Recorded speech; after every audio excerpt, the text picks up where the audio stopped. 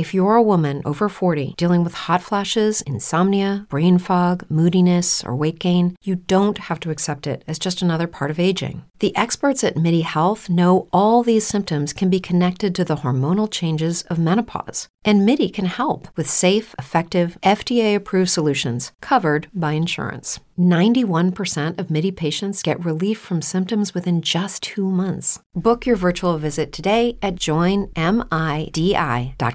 Welcome, everybody, to another edition of the Baseball America podcast. Today we have me, J.J. Cooper, and Ben Badler, as we're going to talk about the Olympic roster that was just announced this past week. And also, we're definitely in the middle of trade season, as everyone is either in it or kind of looking to sell. So we'll cover a lot of stuff today, but let's start off with the U.S. Olympic roster was announced. The rest of the Olympic rosters are leaking out left and right. So it really, we got the announcement last week, and looking at it, I guess there's no better way to put it. This is not exactly a roster, it seems like, that'll blow you away with prospect talent. But what do you think about it, Ben? Yeah, obviously I think it's difficult during the season to be able to, obviously because it's during the season you can't use the major league players, so those guys are obviously automatically ruled out. And then since it's during the season too, some of the guys who are, key minor leaguers, it's tough to get major league approval for them to play. It's tough, especially for pitching prospects who are just, one pitch away from blowing out their shoulder or their elbow. That said, there are some impressive guys on the squad. At the same time, it's, you want to have a mix of guys who, I guess the thing is their only concern right now is to win a gold medal in the Olympics. It's not to put together the Baseball America top 10, prospects list. Exactly. So that, you do have some kind of guys who are, at the higher levels of the minor leagues, who are kind of the, better than some of the players who are maybe low in A-ball but are better prospects. But for USA Baseball, the only concern for them is to win an Olympic gold medal. I still think they're going to have quite a bit of a challenge ahead of them. They're pretty strong behind the plate with Lou Marson and Taylor Teagarden. If Teagarden goes back down, he'll be on the team. But he was just promoted to Texas, to the Rangers, to the big league club, so he might not be there.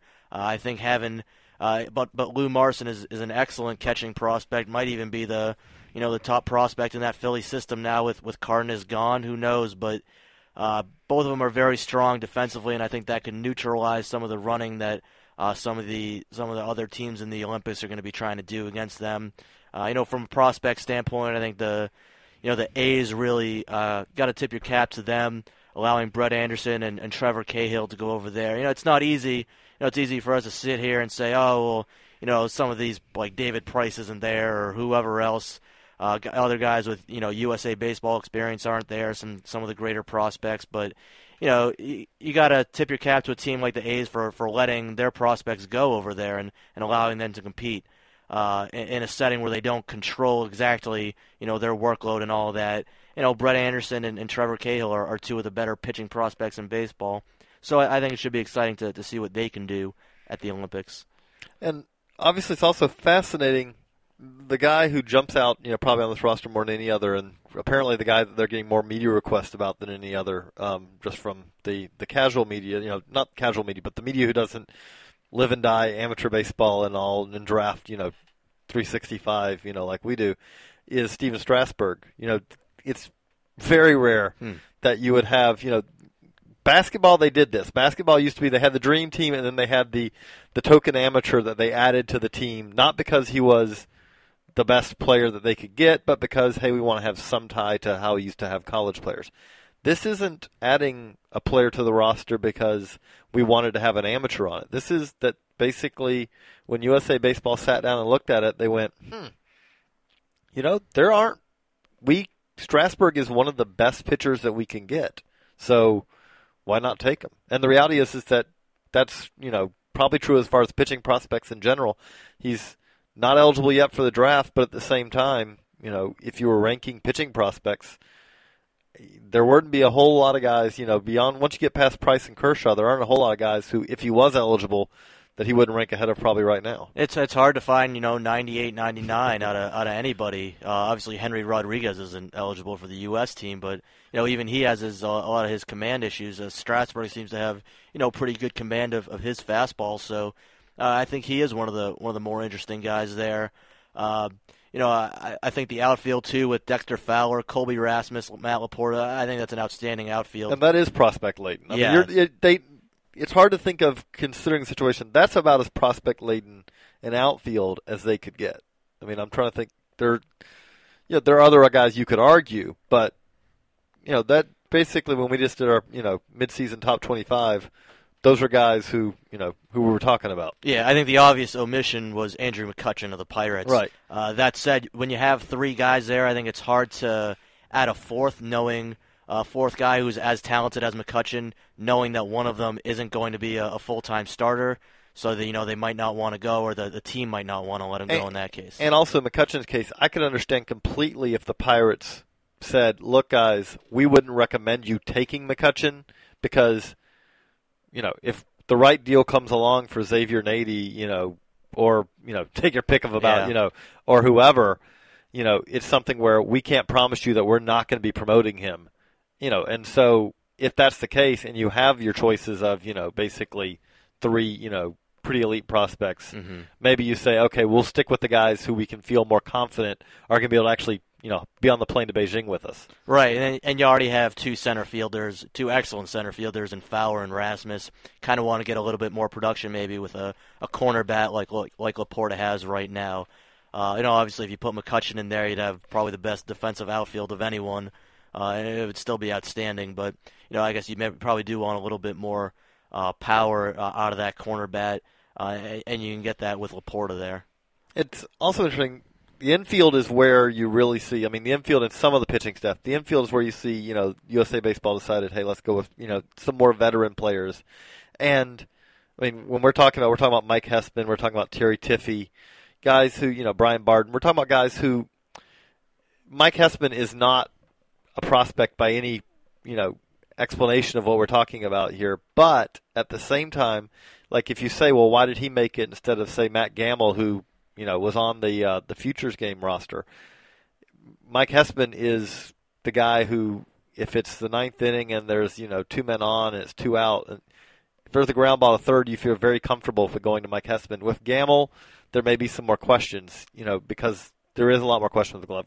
Hessman's a guy who can play short, in a pinch. He has this year. Outstanding defensive third baseman. Tiffey is a third baseman who'll be playing first, but you also get some versatility there, and he's hitting probably about as well as anybody in baseball this year. They're I guess it's one of those things where when you talk about leavening experience and prospects, that's I guess the infield is really where we saw where. Almost in some cases, it seemed like maybe, I don't know if they had the choice or not, but it seems like that they decided, hey, we definitely need to have some veterans on this team and, serve the Ernie Young role like he did in 2000, which helped lead the U.S. to gold. That might be it. All that said, I'd still would have liked to have seen Matt Gamble there. Yeah. He's pretty. You do have a DH, so. Yeah, that too. So he's just such an excellent hitter right now that I would have liked to have seen him go over there. He's got a patient approach that I think would play well in a lot of these international competitions. And that's the worry with Mike Hessman. I mean, Mike Hessman can pick it, and he's hit 30 home runs this year. However, he is a guy who can be carved up at times by good pitching, and we'll see. Yeah, and that's exactly my concern with some of these guys and some of the guys that they had on the Futures Game roster who they actually did end up cutting. One guy who does have an excellent approach and just has a great knack for line drive approach and a knack for squaring up balls is Jason Donald, shortstop from the Phillies. He's in Reading right now. Just got to see him at the Futures Game over last weekend, and then this past week as well at the Eastern League All-Star Game.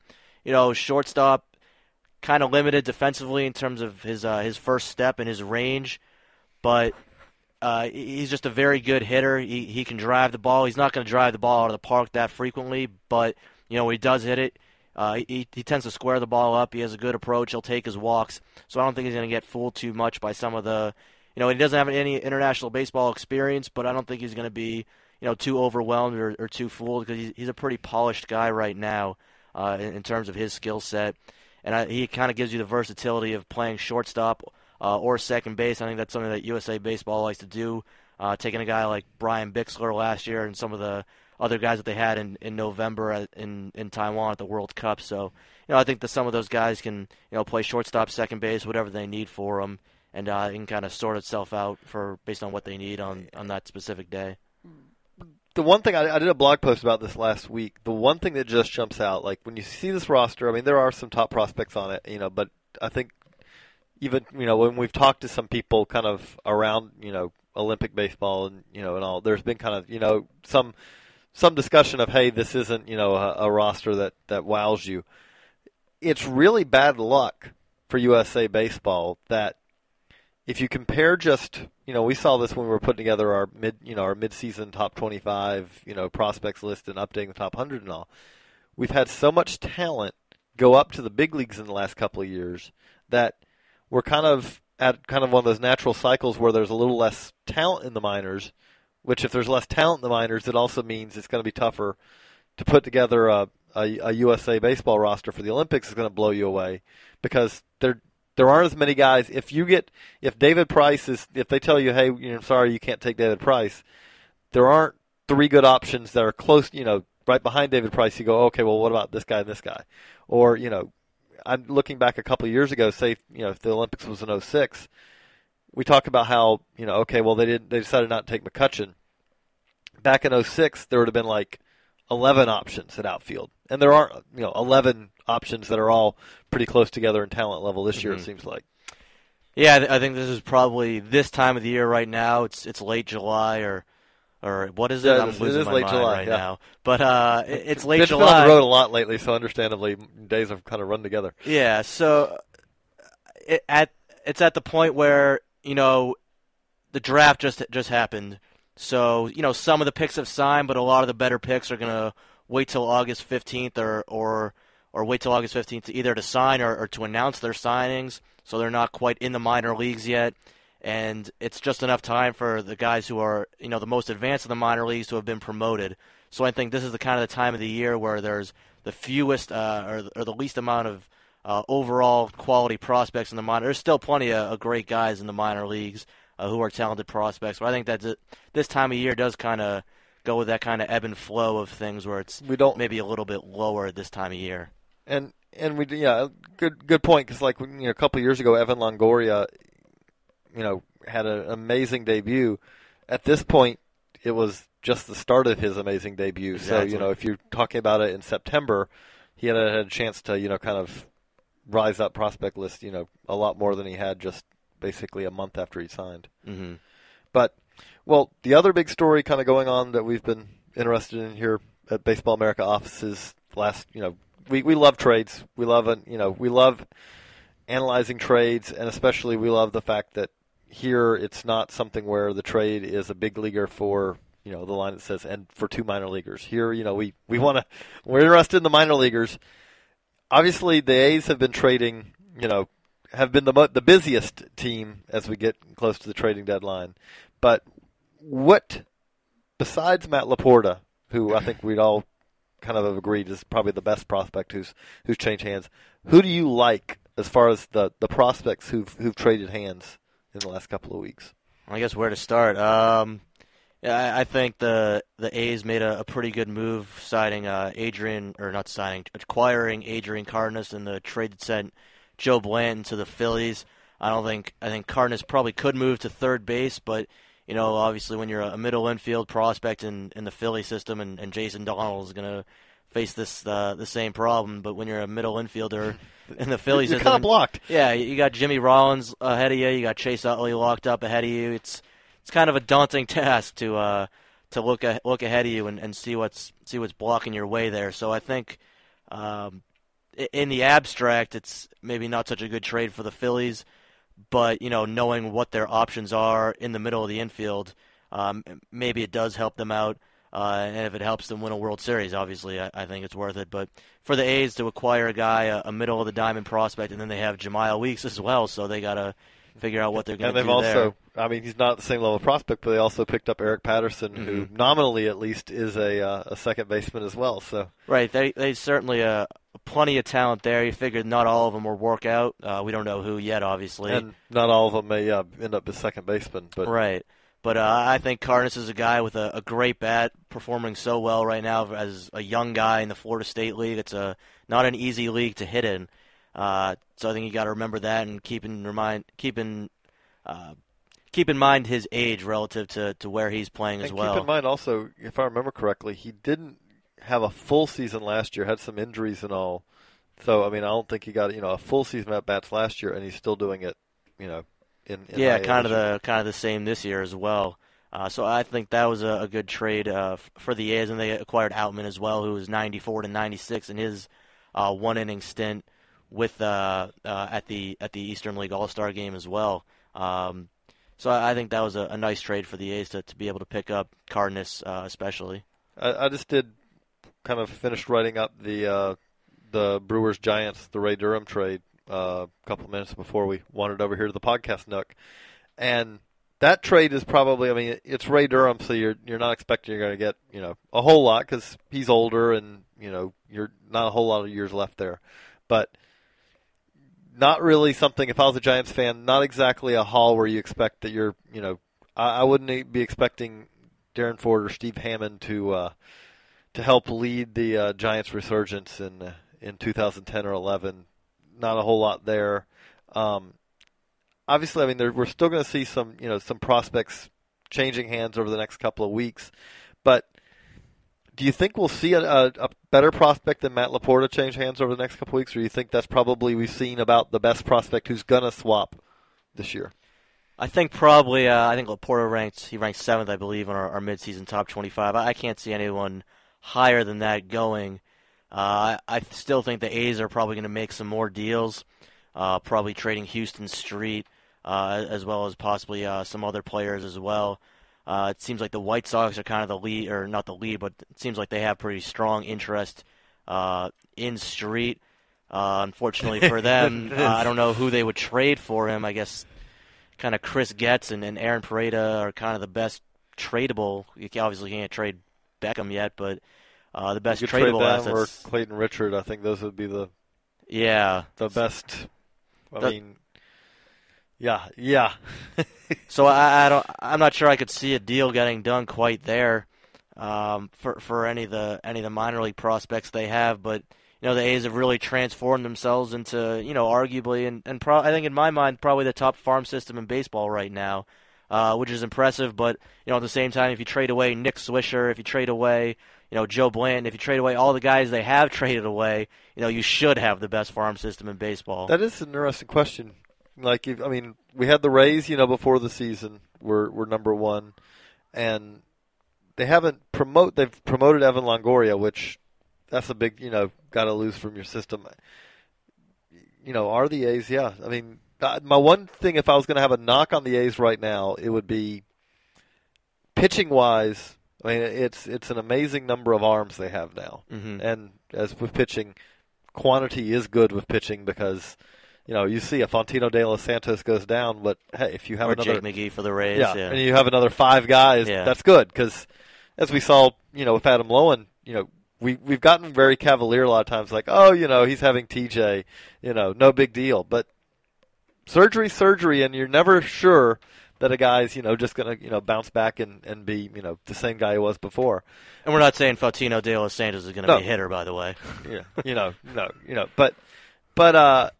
But it is something where, with the A's, I guess my one question would be, who are the impact bats? Who do you look at in that system and say, okay, here are the guys who are going to basically fix the lineup holes that they have down the road. That's fair. I think Cardenas could be one of those guys. I think Sean Doolittle this year too is really emerged. He's already, he's in Double-A now. Obviously, you always wonder about the Cal League, how much of an effect that has on guys, but. I think Doolittle's starting to hit well in Double-A too. I think he could be one of those guys. Jemile Weeks, another talented bat. So I think there is a lot of talent there.